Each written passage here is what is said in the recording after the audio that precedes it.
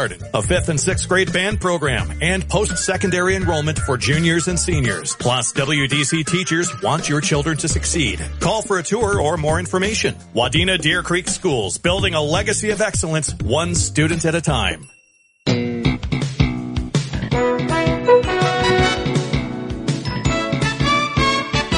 Happy Monday, everyone. This is the Morning Sports Desk on KWAD. All right, we have Corey joining us. The Morning Sports Desk, now podcastable. Yes. Now podcasting. Podcasted. It's been podcasted and will continue to be podcast. Is that correct? Am I saying that correctly? I think so. Everything's a verb nowadays. Yeah, we're verbing the word podcast because you can podcast it. You know where you can also, you know what you can also hear anywhere? Nope. This. Was a guy that was in like his 5th year or something, but Cole Anthony Towns! Oh, gracious! My goodness! Oh my God! Towns up, over, and on top of Jaren Jackson. Whose baby is that? What's this? Ladies and gentlemen, oh, did you hear that? Oh! Trigger warning, everybody. Because that was offensive. I'm talking about this entire building went silent. Just off the one against the possible defensive player of the year. That was a clip of Karl Anthony Towns dunking it in the third quarter against the Memphis Grizzlies on Saturday in Game 1, in which the Wolves upset the Grizzlies to take a 1-0 series lead. Corey, your thoughts on the dunk? One of the most ferocious dunks in Timberwolves history. Has to be. It was unbelievable. I was watching the game on Saturday, and I started laughing when he threw that thing down. My whole house stopped. They're like, "What's wrong with you? Like, you have to watch this." And my wife was like, "Oh man." Even she, you know, she's not like the biggest NBA fan ever. And when she saw that dunk happen, she was like, that was nasty. He's like, a man just got murdered on national television. And all of a sudden the basketball commentators turn into the WWE. Just like, oh, that man is a family. It was going to be a dunk. It was going to be an amazing dunk anyway. But there was a split second where I don't know if it's because Karl Anthony Towns' foot went into the chest of Triple J, but he went up, he was flying towards the rim and then just hung up for half a second and just elevated another 6 inches before. It was the wildest looking thing. It was incredible. It was amazing. And did you see after that play, the guy, he just pushes Jared Vanderbilt for the Wolves. Karl Anthony Towns was nowhere near him, but he was disgraced so bad he just needed to shove somebody. Yeah, it was like the weirdest and one in the history of sports. Because he got it and then just shoved him, and then boom, technical Memphis, D'Angelo Russell makes 2 free throws. A 4-point swing. The Timberwolves played really well. They shot 50% from the field. Did they play a little too well? Did they kind of come Nah, shut up. Don't ask that question. Ridiculous question. They stole a game on the road. There's no such thing as playing too well. You play well and win. Sometimes you play well and lose. This time they happen to win. You know what the one thing the Wolves did really well that I hope continues? They rebounded super well in that game. They took away a lot of opportunities for Memphis for second chance points. They just came out it's that whole thing of in the NFL, they talk about, do you want the first round bye to rest up, or do you want the wild card games so you can start building some momentum and winning playoff games and kind of go on a roll? Yeah. It's like that for the Wolves. They won that play-in game, and it was a hard-fought game. And I think winning that game gave them that little bit of confidence. We can play in these high-pressure moments. And they show up in Game 1 on the road in Memphis and punch them in the mouth. And they came out right away. The Wolves were in control the entire game. Memphis grabbed the lead a few times, but Minnesota played an all-around great game. Karl Anthony Towns with a nice bounce-back game after a bad play-in game. He had for lack of a better term, he had a good rebound game. And Anthony Edwards, man. It was a totally well-rounded, what they jumped out to 13 points early, and then And then it was Memphis' home court, so of course they were going to come back. But it was, I mean, how big of a lead did Memphis ever get? Not more than like five, right? Yeah.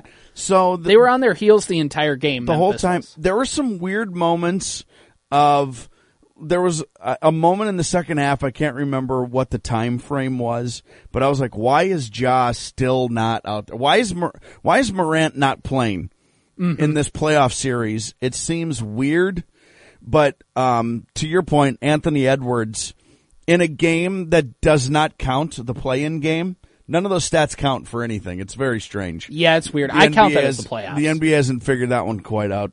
But he had a huge play-in game, and he had a huger actual first playoff game ever. Yeah, this was the first time this season Anthony Edwards had back-to-back 30-point games. Right. So what a good time to get it. Anthony Edwards seems like a guy who, he's just not fazed by anything. Did you hear him after the game? He's like, what kind of is the biggest thing? Is this a rivalry for you? And he's like, no, the biggest thing is the fans. They're like, it's the kids, actually. They're the worst. He said there are kids that tell me I suck and need to go home. Right. It's like, it's all fun though. Basketball's fun. And that I think is a big quote for him. He's 20 years old and he's not fazed by this. He's just out there he's out there living his best life and having fun. And that's why he's going to be a great playoff player because the pressure doesn't get to him. My favorite part was the very last, the sentence of that. Basketball is fun. And it is. I think it's really easy to get caught up into it. And the more this Timberwolves team wins, the higher the expectations get. And I get it where, fans are prone to doing that and franchises are prone to doing that. But it's true. Basketball is fun. And he's probably the most fun, Timberwolf since Kevin Garnett. Yeah. Honestly, I just love watching him play. Do you count the 2018 playoff series? Because the more I think about it, the more I kind of just want to memory hole that one. I mean, it counts, but I did not like Thibodeau or Butler. So the end of that season, it's not like that's not like a highlight season for the Timberwolves. They got back into the playoffs, but it didn't really matter because everybody ended up leaving. The whole team was reloaded within 2 years. So that team wasn't sustainable. They were an 8 seed that got slaughtered by a 1 seed in the playoff. Pretty joyless. It was joyless. That's just Tom Thibodeau's career. And then Anthony Edwards is just pure joy. Yeah. He's just pure joy. He's so fun to watch. Like you said, he just bangs home threes with Steven Adams in front of him. What are you doing? Oh, okay, never mind. That was awesome. Do that again. Oh, well, no, he's just in the lane for another layup. Okay, cool. I don't know how he got there, but he did. It's fun. Maybe this is anecdotal evidence, but I saw a few highlights on social media after the game, and somebody was pointing this out. But Anthony Edwards did a really good job on defense against Steven Adams of rotating. Yeah. Of making sure that he's in the middle of the lane to kind of just pest him if everybody else gets caught up top. Anthony Edwards he's not a defensive player. That's not his calling card, but he shows up and makes about 4 or 5 sneaky good defensive plays a game. And in the NBA, that's really all you need. And they don't need him to be, they don't need him to carry. You just need to be good. Just put in the proper effort, be in the right, and by the way, effort doesn't mean try hard. Effort means being in the right place on your help defense, doing the right thing when you're being screened. Are you going to step over top of that? Are you going to go underneath it? Whatever your team philosophy is, put in the correct effort, and that's all this Timberwolves team is needed out of guys who are historically not good at defense, like Karl Anthony Towns and D'Angelo Russell. We don't need you to be ball stoppers. We just need you to be in the right place, putting in the correct effort at the correct times, which is all the time, by the way. And when they do that, you hold a team like Memphis, who scores some points, to 117 points, which is good. Memphis is the Wolves were the highest scoring team in the NBA last year, or this season, Memphis was the number 2. So these are two teams that know how to do offense. So it was a good effort by the Wolves. 130 points in a Game 1 playoff game on the road. That's great. By the way, I predicted on Friday they were going to win on Saturday. So you did call that. I was thinking about you as I was watching that. That was really cool. That's a little feather in my cap. One last thing though, and then we'll kind of wrap it up here for the day. We concerned about the Minnesota Twins yet? No, I don't. You tell me if you're concerned. I'm concerned about how bad the lineup's been. The pitching what do you has mean? been, outside of a few runaway innings, the pitching has been fine. But it's the lineup just, let me put it to you this way. The lineup has already been announced because they're playing at 10 o'clock because of the Boston Marathon today. It's Patriot Day. Yes, it is. And number 4 in the lineup is Kyle Garlick. Yep. Are they playing a vampire today? Why is Kyle Garlick the 4-hitter? Because, why not? Who should it be? I mean, look up and down this lineup right now, and maybe this is to your point, but who should it be? So the lineup is Polanco leadoff, Correa at shortstop, Urshela third, Kyle Garlick hitting 4th, Gary Sanchez 5th, Trevor Larnach 6th, Miguel Sano 7th, Ryan Jeffers 8th, Gilberto Celestino hitting 9. And Miguel Sano should theoretically be that guy, but Sano has been borderline unplayable if Kirilloff doesn't get hurt. I mean, I don't know. Sano's not long for this club. No, he's in the final year of his contract. The Twins aren't keeping him next year. Alex Kirilloff is going to be your starting first baseman next year. But the fact is that the Twins are paying Miguel Sano about $9 to $10 million this year. You can't just DFA him. Yes, you can, especially if you're going to drop line drives that hit right in the webbing of your glove. Miguel Sano cost the team about 3 runs yesterday. And then not have be able to relay the ball into home plate on a slow dribbler. Like, you can, if the point is to win, you can not play him. But what's their record? What's the Twins' record? 3-6. 3-6. Do you know what? So that means, I don't know, I'm not great at math. That means this is the 10th game of the season? Yeah, today. So, I mean, I'm not too. If they win today, it's really they split 2 4-game series and got swept in a 2-game series against the Dodgers.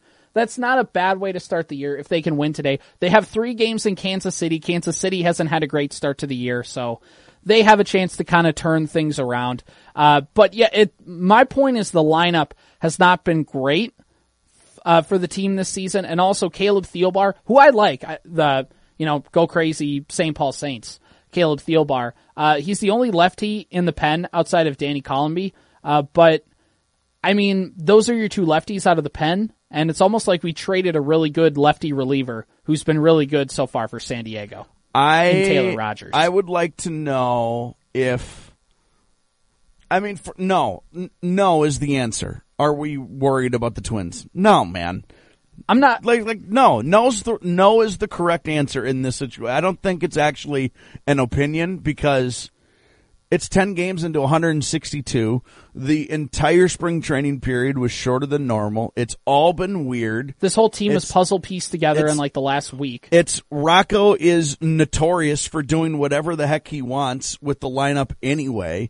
So like the fact that Kyle Garlick is like, it was just as likely that it was going to be him as it was going to be Miguel Sano today. You know what I mean? Like, yeah. It's totally not. Now, are there some red flags? Are there some things that aren't being put together? Yeah, of course. Like, is Correa doing everything you want him to do quite yet? No. Is Buxton hurt again? Yes. Is it going to be?